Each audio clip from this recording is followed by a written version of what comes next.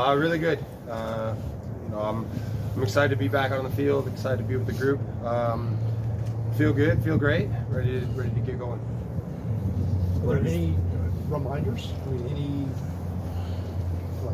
feelings or tweets or twinges or anything like that? Nothing. Like I said, I feel good. I don't think about it. I'm able to do everything. Obviously, we've talked with our sports science, with the trainers, with the doctors, in terms of a program that's tailored for me and what's going to give me the best chance to help the group and be available for games and for training and all that sort of stuff. So, it's been really good. So the target is season opener? You'll play season opener? If the coach picks me, I'll be there. So obviously he picks the team, Gonzalo picks the team, but my goal is to be available for selection. Yeah. So are you a full go right now, like in training? Are you going? Again, they're limiting. They're of course monitoring how much I do, but I mean I could do everything that everyone else has been doing. I don't know if that's because of coming off the injury or because of my age, but they're monitoring things. But I feel good, and like I said, I don't think about it. I don't worry about it. What's your early outlook for this team? We talked last year. You've been here since day one, since year one. Yeah.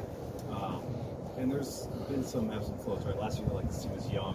Where is this team today? What is the official outlook on here Friday? What do we look? What is that letting you know?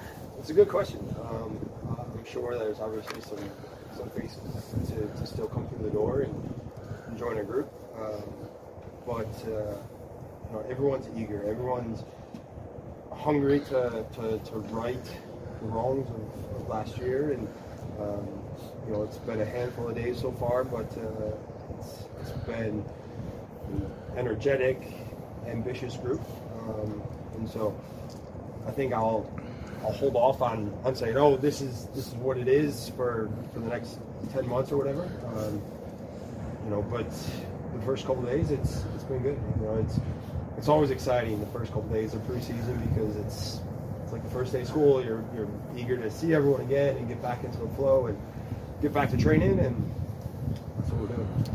For you, are these days more exciting just because of this injury that you're coming off of? Does it kind of give you more appreciation or anything? No, absolutely. I talk about it with the young guys all the time.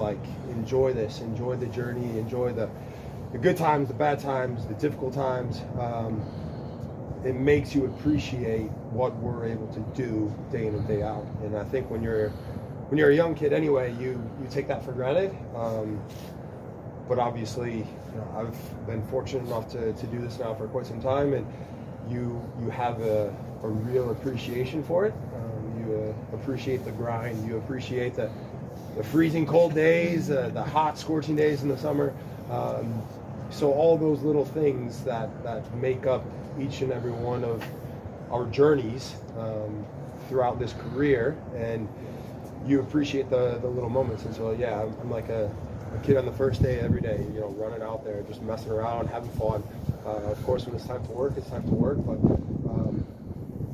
you do it with a smile on your face. Was there anything that you learned about yourself maybe during the recovery that, since you had so much downtime, maybe you want to be a coach? I don't know, something about yourself during that time? Yeah, I mean, I learned that I get frustrated very easily watching a game of soccer. There were times when, you're going from the suite down to the locker room and the rage is in you, and you're fuming and can't believe what you're watching. And there's other days when you're like, you want to be part of the group, and so just trying to find different ways to be a better leader, to be a guy that can be counted on even though I can't be out on the field. So having those moments, but everyone says long-term injuries, right? Find something that's going to keep you busy, otherwise you're going to go crazy. And obviously, I'm fortunate enough to have 4 kids that keep me busy outside of this building, and so that part was nice, where I didn't have to go home and just think about my injury, and I wasn't just, oh, poor me, poor this, poor that, whatever it was. Okay, now I put my dad hat on, and they don't care that I'm recovering from an Achilles. It's, we want to do this, we want to do that, and so that part I think helped me massively. But at the same time, like I said, being a better teammate and how I can help the group from an outside standpoint. What was most frustrating to you watching the team last year? You're wild today. I mean, listen, it wasn't a good year, right? It wasn't a good year. The results weren't good. The performances weren't good. And when you don't have the control, when you don't have the ability to leave your mark on the game and help those guys, and the work that they're putting in the training ground, and then match days it's just not coming off, it's just not good enough, it's frustrating. And so just not being able to have that, I say control, but we never really have control, but you don't have a real say of how a match is going to play out. And so that part was, I learned a lot about myself during that side of it. Carlos said that y'all had a conversation that he was going to bring in, I guess, some people to push to compete for the starting spot. Did you need that motivation? No. Listen, the thing about social media, right, is everyone's got an opinion. The good, the bad, the ugly. It is what it is, and you see all the comments. Listen, it's no secret. I feel 21, but I'm not 21, and I don't need outside motivation. There's nobody that pushes me more than myself. There's nobody that is going to walk through that door and say, all of a sudden I'm going to say, "Oh, I better try today." That's not how I work. That's not how I go about my business. And so,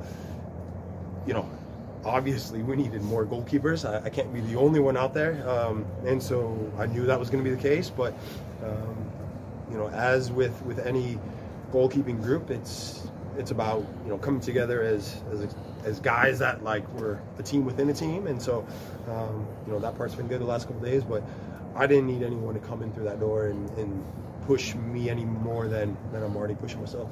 What can you tell us about Quentin and Claymont as goalkeepers? I mean, listen, obviously Quentin, he's been around for quite a bit. He's played overseas, played in MLS, a very good goalkeeper in that sense. Claymont, obviously, he had a run of games, when he was in Montreal. Not so much as of late, but you can see his quality certainly in the first few days of training. So excited for the group that we got, and it should be good going forward. I know you've only been around Thiago a few sessions now. World champion, huh? World champion. Yeah. Do you see a difference in him? Is there a more confidence? Is he more vocal? Any changes? I mean, listen, I think whenever you have somebody that comes off of, the first time of being somewhere, and now they understand what it's like to live in a foreign country, what it's like to play in this league, what it's like to be inside this building, this locker room, that's always going to give them more confidence coming back for part two, right? And then on top of that, you add the experience that he gained during the World Cup, and winning the World Cup and the celebrations and all that comes with that part of it. You certainly see a buzz about him, and whether it's in training or in the locker room, and so that part's exciting to see. At what point during your recovery did they say, like, you're good to go? Like, what did they need to see from you? Like, what moment where they were like, you can make it? I don't know if they ever did anything like that. I think I cleared myself. There were numerous days where I walked in and decided, I'm good and I'm ready to do everything. But no, it was, there were days when we were training out here under the lights before the team even came in. There were days when I was training after the team training session. And so, we trained up until the middle of this December. Myself, Jack, Sean, Liam, obviously. And so, I owe a huge debt of gratitude to the support staff that helped me get to where I am now, and being able to be here in front of you guys, but be back on the field training as normal. And so there was certainly some boxes that we had to tick. Can we do this? Can we do that? how intense can we do that? You know, we're looking at numbers, looking at accelerations, things like this. And every time I ticked the box. And so it wasn't like, oh, we got to wait till January. It was like, yeah, he's done everything that we want him to do from a medical standpoint, and now it's just about training. Are you playing for another contract? I'm going to play until someone tells me not to. So just keep going. That's definitely not on the forefront of my mind. I'm excited to be on the grass. I'm excited to be within the group. And so, you know, that stuff handles itself. Brad, as Miles out there running around as well, did you guys have any conversations? You guys were both going through the same kind of recovery process? Yeah, it was cool. Obviously, we don't want to be in that position again, but it was nice to have someone going through the same thing and just talking and bouncing. Hey, what do you feel in that moment, or do you feel good, or how you been feeling it, or whatever, right? Like, so just having those conversations with him. So it's exciting to see him back out there doing things. But again, you know, I think we've got our own, you know, protocol and return to play sort of thing, our own programs going forward.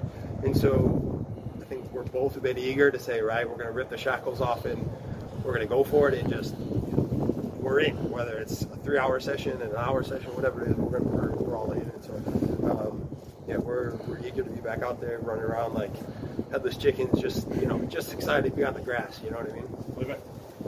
Brett, you've just unofficially